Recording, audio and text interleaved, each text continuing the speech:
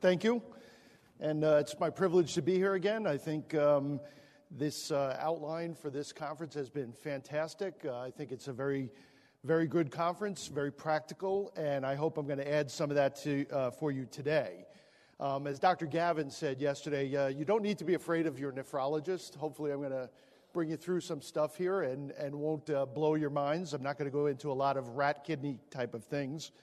But as I was preparing for this talk, I thought of something pretty interesting. I've transitioned now into an administrative role, but maintain a clinical practice, which I've been doing for 27 years. 27 years ago, when I sat down with patients and talked to them about diabetic kidney disease, my basic goal and my take-home was, we just need to control your blood pressure. We didn't really even think a lot about blood sugars back then, but if I can control your blood pressure, and it didn't really matter to me how I did that, just as long as we did it, I thought we had some semblance of a chance of slowing the progression of chronic kidney disease. Well, I'm glad to say at this day and age, we were wrong. It matters not only what you do, but how you do it, certain medications. You've heard a lot about the Credence study over this weekend, and I think that has the potential to be a game changer. So I think it's very important to use the evidence-based medicine that we have. And one of the first things I want to talk about is how we can do that with some of our patients when we have adverse effects from some of the medications. So I have no disclosures. What I'm going to try to do today is I want to outline the association between cardiometabolic risks and cardiovascular disease and hyperkalemia. And I also want to discuss some of the benefits about RAS inhibitors. Again, my favorite drug in the world are the RAS inhibitors. I think they're absolutely fantastic, and I think that they have helped us slow the progression of chronic kidney disease. I also want to look at some of the efficiencies and safety data for different potassium-binding medications, and then we're going to talk a little bit about some new agents that are out there that may help us control this adverse effect from some of our medications. So I'm going to do this as a case-based presentation. I'm going to go over a typical case that you see in the office every day, and then I'm going to pepper it with a lot of different things, and then we'll come back to the case at the end. So this is a 54-year-old male who presents with known type 2 diabetes, elevated A1C. He has definite retinopathy, coronary artery disease, heart failure with reduced ejection fraction, and an EF of 30%. Typical patient, we see them every day. Blood pressure is not well controlled, 168/84, pulse is 76, and there's a list of his medications. He is on eplerenone, which is a potassium-sparing diuretic, and he's on irbesartan, which is an ARB, as well as furosemide and some other medications. His creatinine is 1.2, but his potassium is 6.4. And that would probably raise everybody's blood pressure a little bit seeing that. His urine protein is about 1,245 milligrams per 24 hours. So I use this because this is the oft-maligned banana. We think that just stopping bananas is going to fix this problem. So what would a lot of people do? They'd say, well, stop the bananas, stop the empagliflozin, stop the irbesartan, stop the eplerenone. Well, let's stop the badness. We know that some of these agents are there for benefits for many of the comorbidities that this patient has. So let's take a look at that, and let's get the banana off of our screen for a little while. So the madness ensued. All the case-centric medications were discontinued. Repeat potassium was better, 5.2, still hyperkalemic, but blood pressure, which wasn't good to begin with, is even worse. He gets admitted now for an exacerbation of CHF. He then goes to subacute rehab for 14 days, and then he goes home, and after that, he gets readmitted right after his discharge. And one of my big areas of study right now is on transitions of care, and you heard some of that in diabetes yesterday. Very important to me. Now you've got a urine protein that went from about 1,200 up to 4,400 milligrams, and his hemoglobin A1C hasn't really changed. So I would argue, have we done anything really good for this patient other than lower his potassium? So let's first of all define the problem. Hyperkalemia is an elevated potassium, usually greater than 5.0, and it may be caused by different things. Here's where the kidney comes in a little bit. It's primarily because of a reduction in the renal excretion of potassium.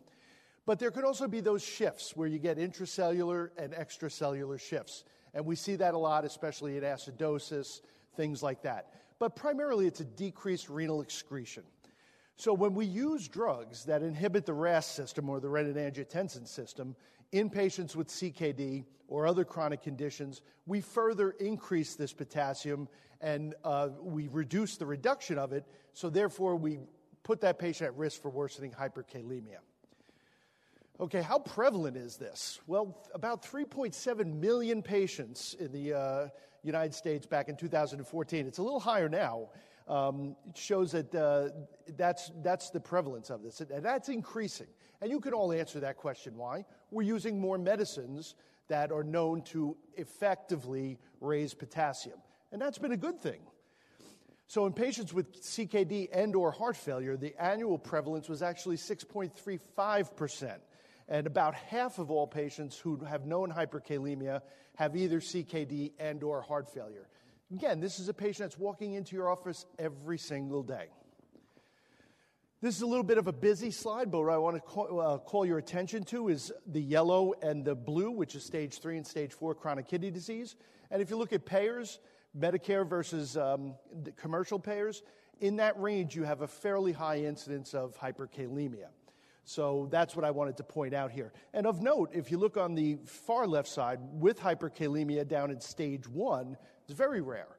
And it's actually higher of people who don't have hyperkalemia. But certainly as you transgress up the CKD scale, hyperkalemia becomes much more prevalent. So what are the economics of this? Again, we all live in a very economic time. Just a quick show of hands, how many people here are involved in alternative payment models, shared savings programs, all those things? If it hasn't gotten to you yet, it's going to. It's a very slow-moving train. We've been very involved with that. Dr. Levine knows as well as I do. In New Jersey, the landscape up there is a lot. So pay and accountability is becoming much more important. So when you look at hyperkalemia, the per patient per month cost is 15 times higher to take care of that patient than it is if they didn't have hyperkalemia. And if you look across the spectrum, it can range $5,000, $6,000 more than what the total Medicare patient is.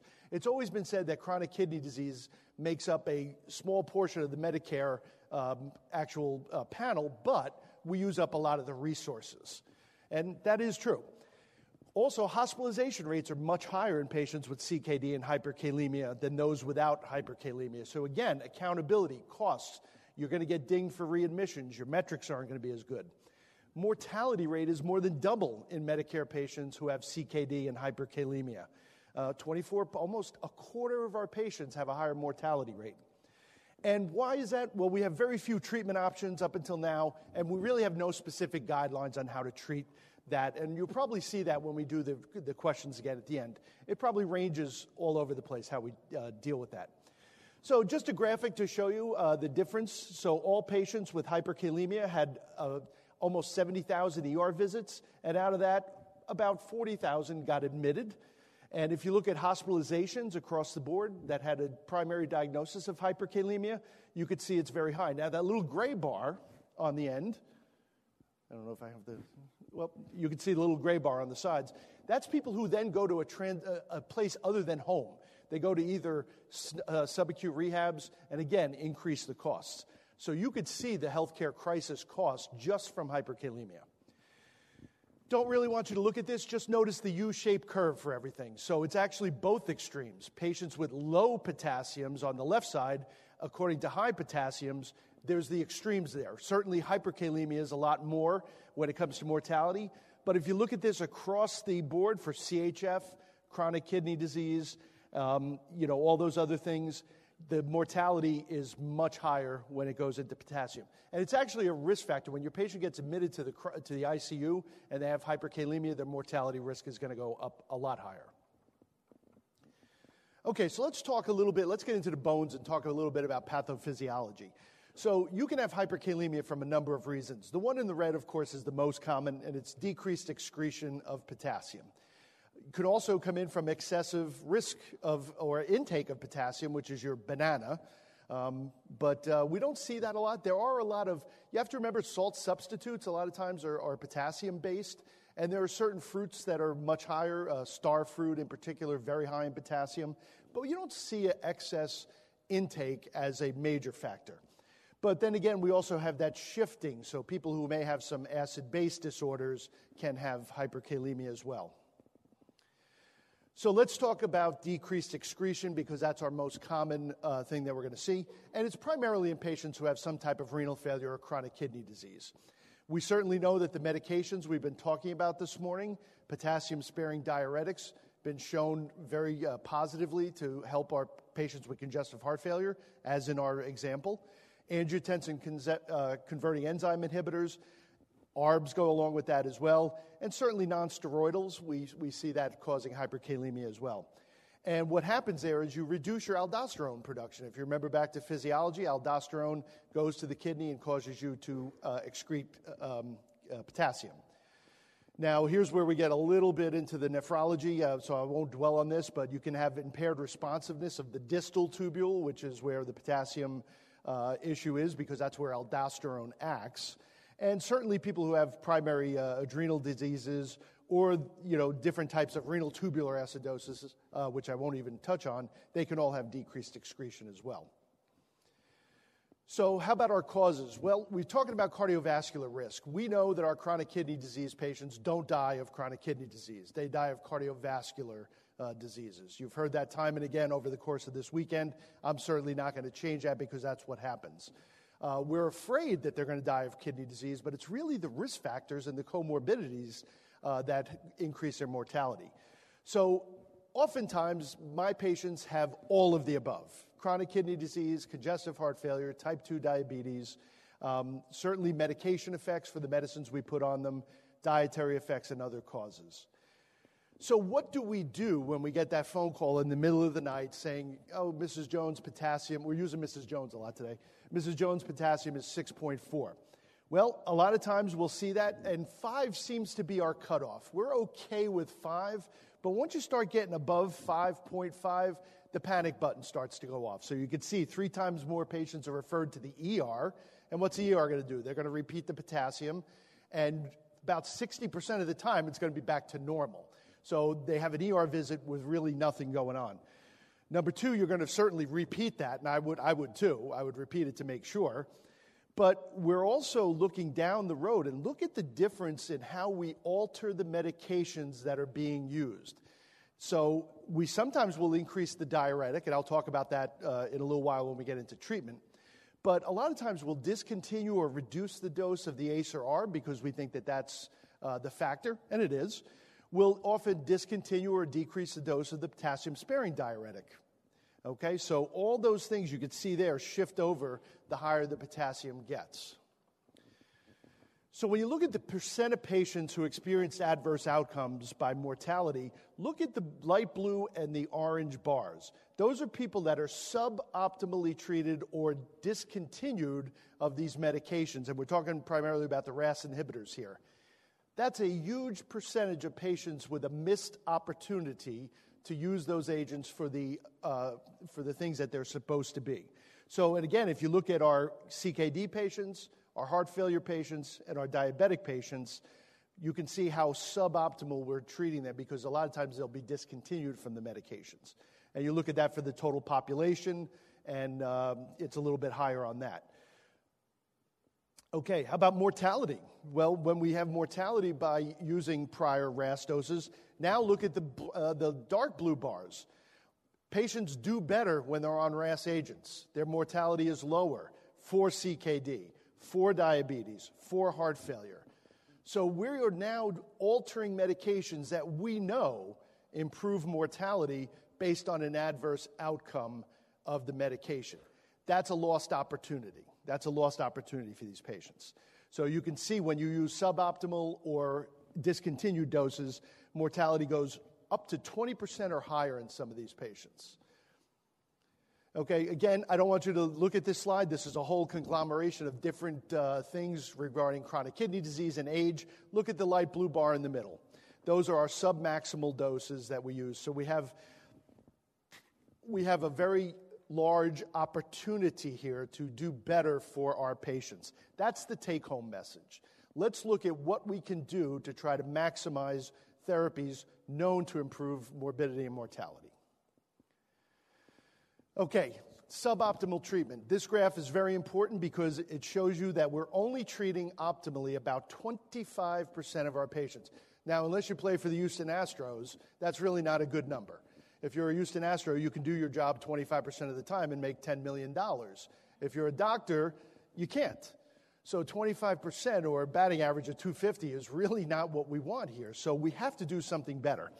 So that's for the RAS inhibitors. Now, the mineralocorticoid antagonists, we know that they're going to get some hyperkalemia. That's what they do. They're potassium-sparing diuretics. So hyperkalemia is associated with a higher mortality. And when you had patients who were randomized to spironolactone, they had a sustained mortality benefit when their potassium levels were lower, i.e., they do better. So there was a trial called Emphasis, which was eplerenone in mild patients hospitalized in survival studies. There were definitely favorable effects from using the potassium-sparing diuretics on all-cause death, and that was independent of what the potassium was. So that kind of says it's not really the potassium that was increasing the mortality, but the positive effects of the eplerenone that increased the mortality. So again, when we alter those agents, we're missing an opportunity. So here's our dilemma. Basically, what do? Do you prescribe the RAS and allow hyperkalemia? Are you worried about it? What happens when you have that one patient that really, potassium and the heart don't go well together at certain levels? Or do you avoid and discontinue the medications known to improve their status and miss an opportunity? So when we lead to suboptimal therapy, you can expect suboptimal results. There's no doubt about that. Okay, so what about, again, heart failure with reduced ejection fraction? So mineralocorticoids, you can see here.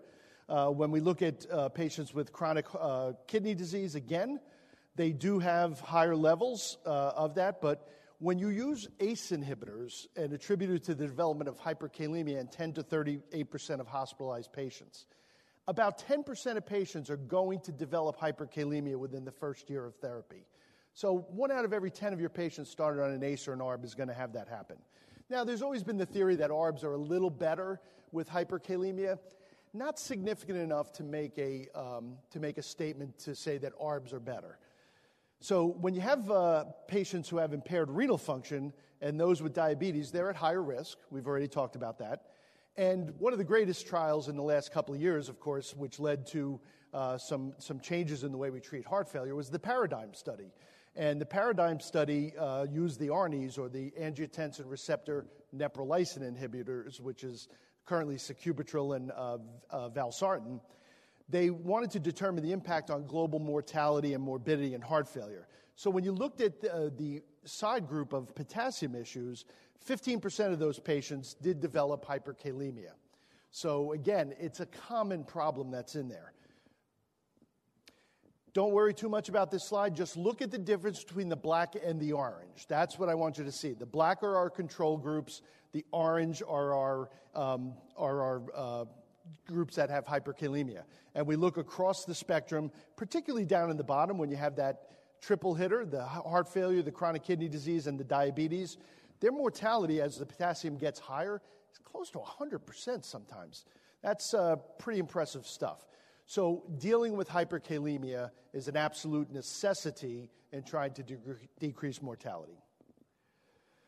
Okay, again here, look at the bottom curve. Again, a U-shaped curve because hypokalemia can be bad as well. So you have the low U-shaped curve, then in the middle it bends up, and then towards the higher ends of potassium, you start to see the increase in mortality.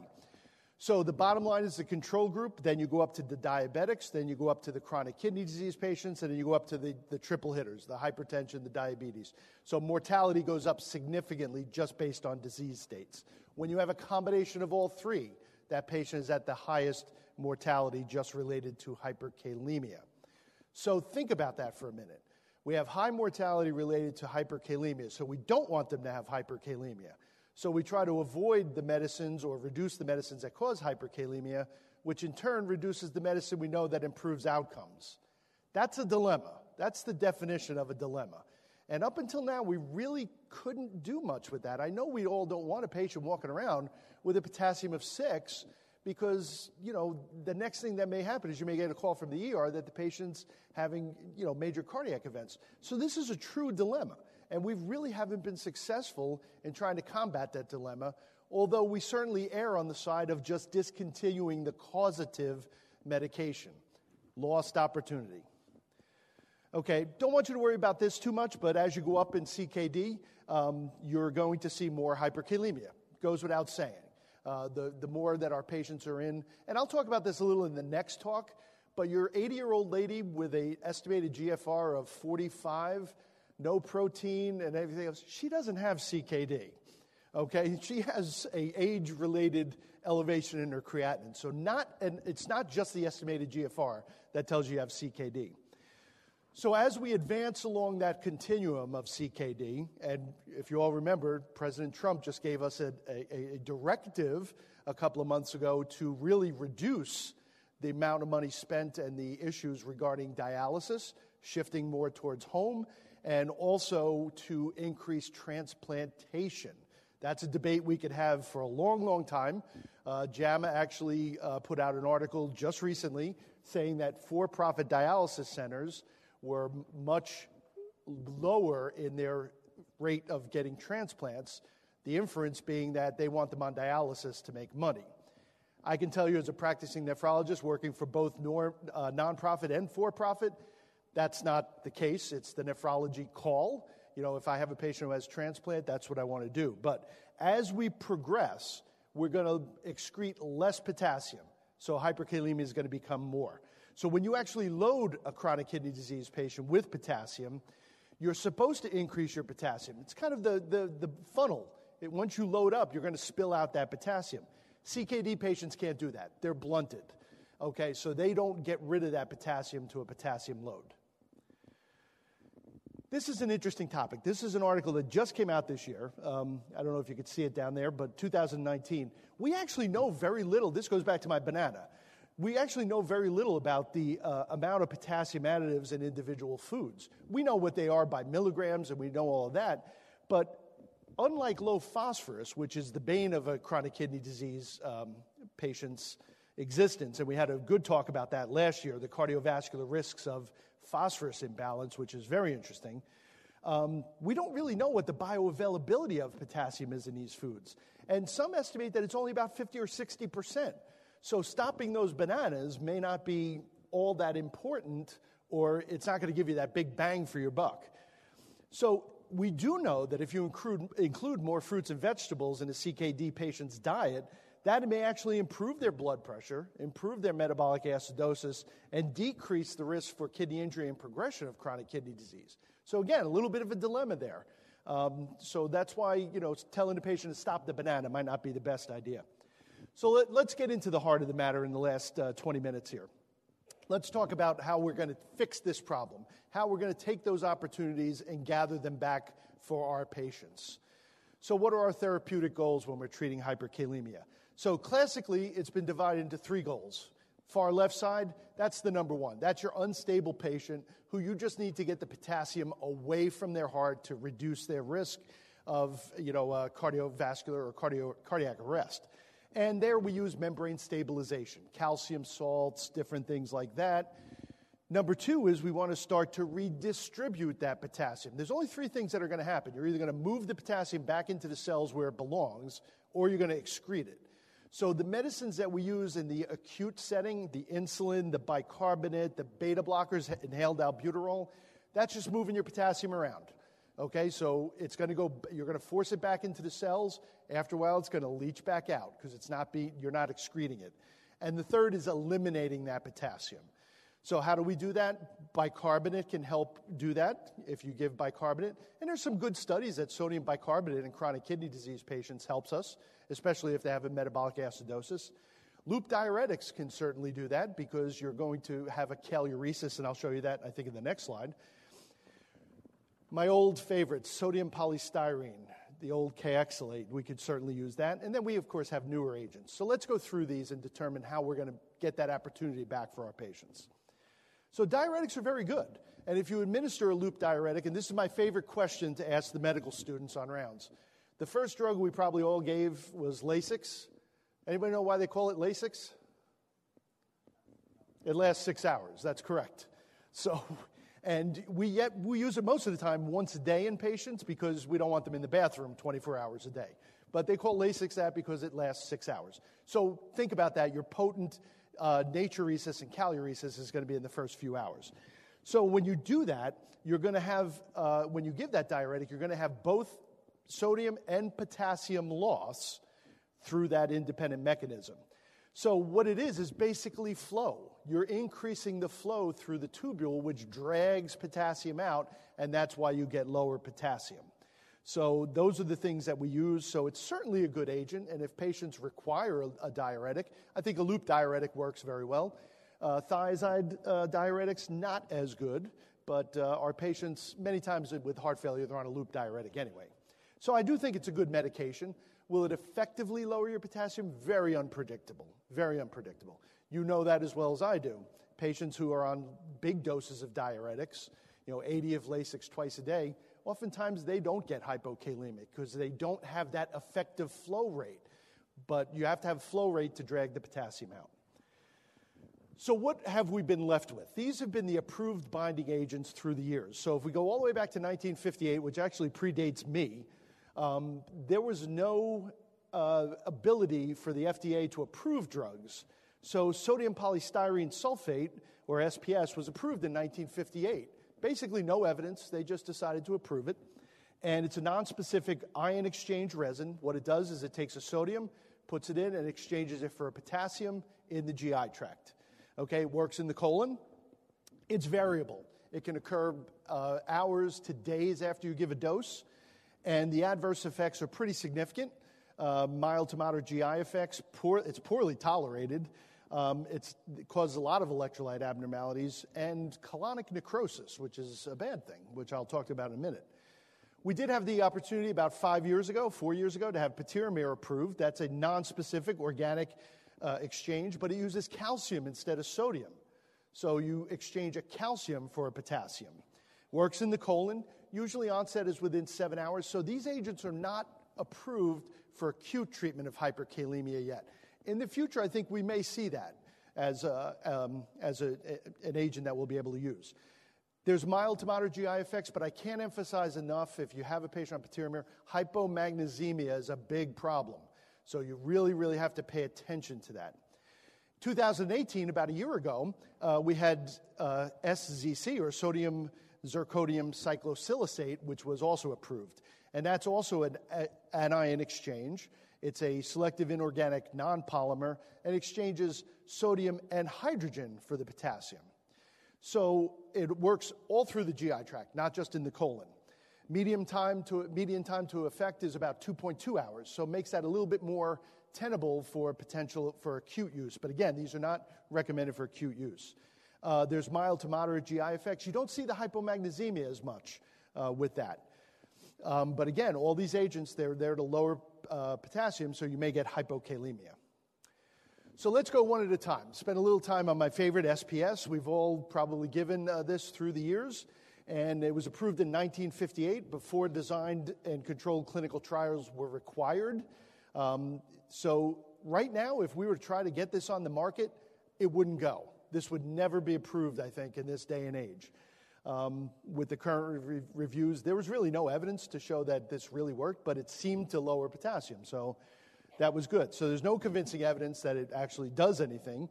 There's no convincing evidence that it increases fecal potassium loss, which is what you want to do with these agents. And it has sorbitol in it, which has been known or indicated as the primary dysfunctional problem with this. Sorbitol actually probably increases the effectiveness. So if you take the sorbitol out, it doesn't work as well. So, and that's because sorbitol is osmotically active. It's going to pull more potassium out. So intestinal necrosis is a real thing, and I'm going to show you a study from a couple of years ago and then something that just came out this year. But when they looked at 501 patients who received SPS for the treatment of hyperkalemia during their hospital stay, they actually had a decent decline in potassium, about 1 milliequivalent per liter on average, and that was just by using that. There was no other medical treatment given. But they did see 31 cases of hypokalemia where the potassium went down lower than 3.5, and 2 cases of bowel necrosis, which was attributed to the SPS, most likely the sorbitol. So 501 patients, 2 patients with intestinal necrosis, you might say not too bad. But this is what intestinal necrosis looks like. You don't want to see it. It can be fatal. So in 2019, in JAMA Internal Medicine, this study came out where they cohorted about 20,000 patients who had received SPS and 20,000 who didn't. And when they saw that, there was a much higher of GI adverse events in the ensuing 30 days after that. So what they saw was an incidence rate of almost 23 cases per 1,000 patient years compared to 11, about twice as many when they were given SPS. And intestinal ischemia, thrombosis, and necrosis was the most common type of GI injury. So we don't like to use this agent. So let's talk about the newer agents. So patiromer again uses calcium as opposed to sodium as its counter ion. So it makes it a better choice for congestive heart failure, because if you're going to excrete the potassium and increase the sodium, that may potentiate fluid overload issues. There's been 3 significant trials, and I'll zoom through these a little bit, that led to the approval. First was the PEARL-HF trial, which was the effect of patiromer in heart failure patients. And this looked at a small number of patients, but what happened was they either had a history of hyperkalemia causing a discontinuation of the RAS inhibitors, but these patients were initiated on spironolactone. Remember, these are heart failure patients, and we all know the spironolactone data. So they were either initiated to this with patiromer or placebo for 4 weeks. And if you look at the graph on the side, you can see clearly that the potassium levels over that 28-day period, which are indicated in the maroon bar, is much lower. So you were able to effectively treat them with the the spironolactone, and control their potassium. So again, hypomagnesemia, though, occurred in about 24% of these patients. That could also be an adverse effect. So we were able to use the agents effectively by keeping the binding resin on board. The Amethyst study looked at patients with hypertension and diabetic nephropathy, and these patients were all on RAS therapy. And what this basically said was, this was a little bit bigger study, 306 patients had prior RAS therapy, and they had decreased serum potassium levels 4 weeks, maintained up to about 52 weeks. So again, these patients were maintained on their RAS therapy. They didn't have to stop it based on the hyperkalemia. Less of a missed opportunity. And then this was the one that kind of sealed the deal. This was the OPAL-HK study. And this looked at 2 phases where they initiated treatment in these patients, and then they had a withdrawal phase. I'm going to go to the second slide here. And what they found is that there was a pretty good reduction in these patients. So overall, in the initiation phase, they reduced potassium by about 1 milliequivalent per liter. But if you look in phase 2, and you look at the patiromer group, none of them went back up, whereas the placebo group, the potassium rose back up again to by 0.72 or so. So again, it shows you that it's a sustained mechanism of action. So it can be used more long-term in controlling the patient's hyperkalemia. Adverse effects, we touched on this. Constipation, actually a lot of people will complain about diarrhea with SPS. It's more constipation with patiromer. But look at that hypomagnesemia. You really got to pay attention to that. I can't stress that enough. I've seen patients get hypokalemic on this, and I usually just dose adjust them to try to keep them on it. But this works pretty well. I have a lot of patients, particularly diabetic nephropathy patients, who have been able to maximize their RAS agents by controlling their potassium. Now, of course, the question comes up, why are you adding another drug to counteract the problem of a different drug? Well, you got to look at the risk-benefit. We know the benefit of ACE inhibitors and ARBs are there. It's clear. We know that. And in heart failure, we know more about the mineralocorticoid antagonists and the ACEs and ARBs. So I think that risk-benefit gives you that opportunity to treat those patients maximally. Not a big fan of adding a drug to treat a drug, but I think in this case, it's different because we are actually getting an opportunity back. So the third one that's been approved in 2008 is SZC, or sodium zirconium cyclosilicate, and that uses sodium and hydrogen, and it basically traps the potassium in your colon, and it does it throughout the entire GI tract. Initial dosing is 10 grams 3 times a day for up to 48 hours, and then you have a maintenance dose of 5 to 15 grams administered once daily. And that's so you basically wean them on for 2 days. You see if they have an effect, and if they do, you maintain them on this. Also, very well-tolerated agent. This was the ZSO3 trial, and again, can't really see the scattergram over there, but what I'm basically going to tell you is that you were able to effectively get normal kalemia in these patients while maintaining their agents that you're using for heart failure, diabetic nephropathy. The Harmonized trial, though, which was the hyperkalemia randomized intervention with SCC maintenance, you can see this graph a little bit better.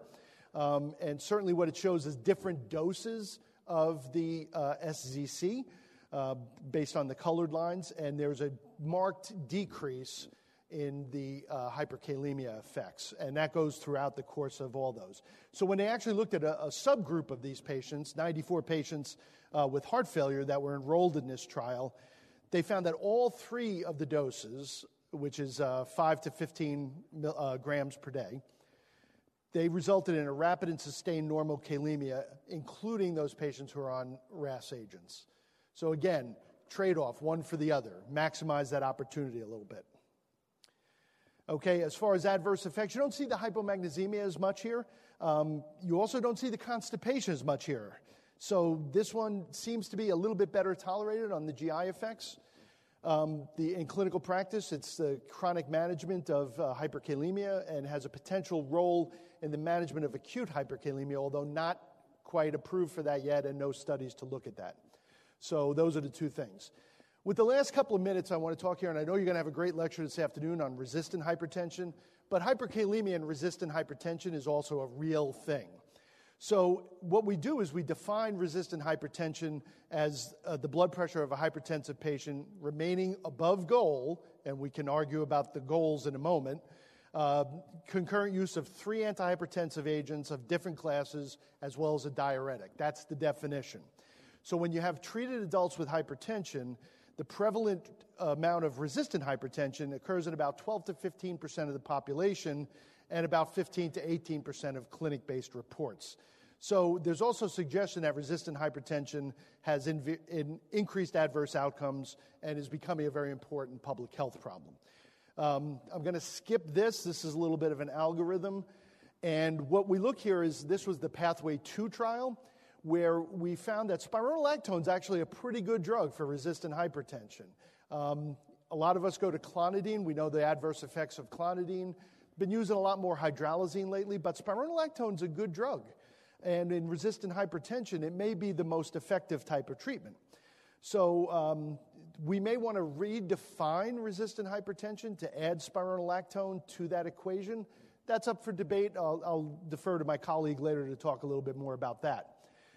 I'm going to kind of skip this one because I want to get to the AMBER trial. And this was a trial that was done looking at resistant hypertension and chronic kidney disease. So what they found here is that patiromer enabled more patients to continue their treatment with spironolactone with less hyperkalemia. So persistent enablement of the use of spironolactone in this population has led to clinical relevance for the treatment of hypertension. So I think that's a good thing because, again, if we have a drug that's effective for our hypertensive patients, but we can't use it because of the adverse effects, we may have another, a bullet in our chamber, so to speak. Okay, and you could see here that the hyperkalemia led to discontinuation of medications, but if you kept them less hyperkalemic by the use of patiromer, they were able to remain on their agents like spironolactone, so more effective treatment for the resistant hypertension.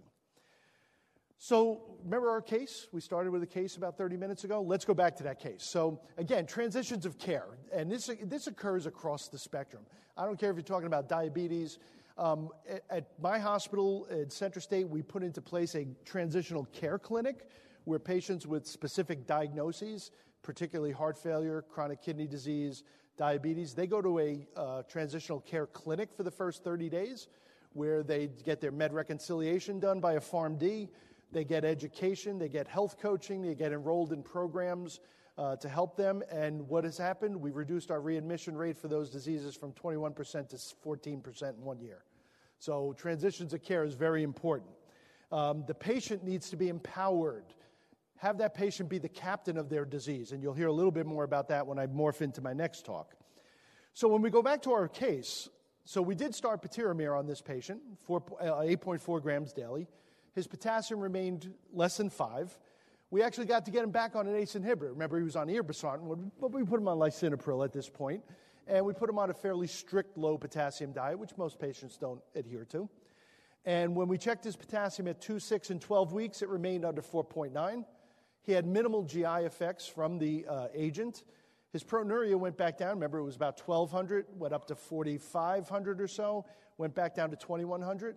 Do you think that's important? That is important. Lowering their protein is going to slow their progression of kidney disease. And his blood pressures are now a little bit more reasonable. Not quite where I want them yet, but it's not in the 190s. It's 142/84. So we've gathered back an opportunity for our patient by combating the adverse effect of the medications. So do we have work to do on this guy? Absolutely. Do we have education to do on this guy? Absolutely. And that's where we need to focus on that. So I have 2 minutes left in this talk before we change coats and put on the other one. But what's our take-home? Evidence-based medicine dictates that we utilize RAS agents and to some degree mineralocorticoid antagonists. The data there can be up and down for cardiovascular risk reduction. I don't think there's anybody in this room that would state that the RAS agents don't do that. And this is true across the entire spectrum of the patients we see. Chronic kidney disease, hypertension, resistant hypertension, CHF, type 2 diabetes. Hyperkalemia is often the deciding factor in reducing or limiting that agent. There should be an equal sign there, missed opportunity.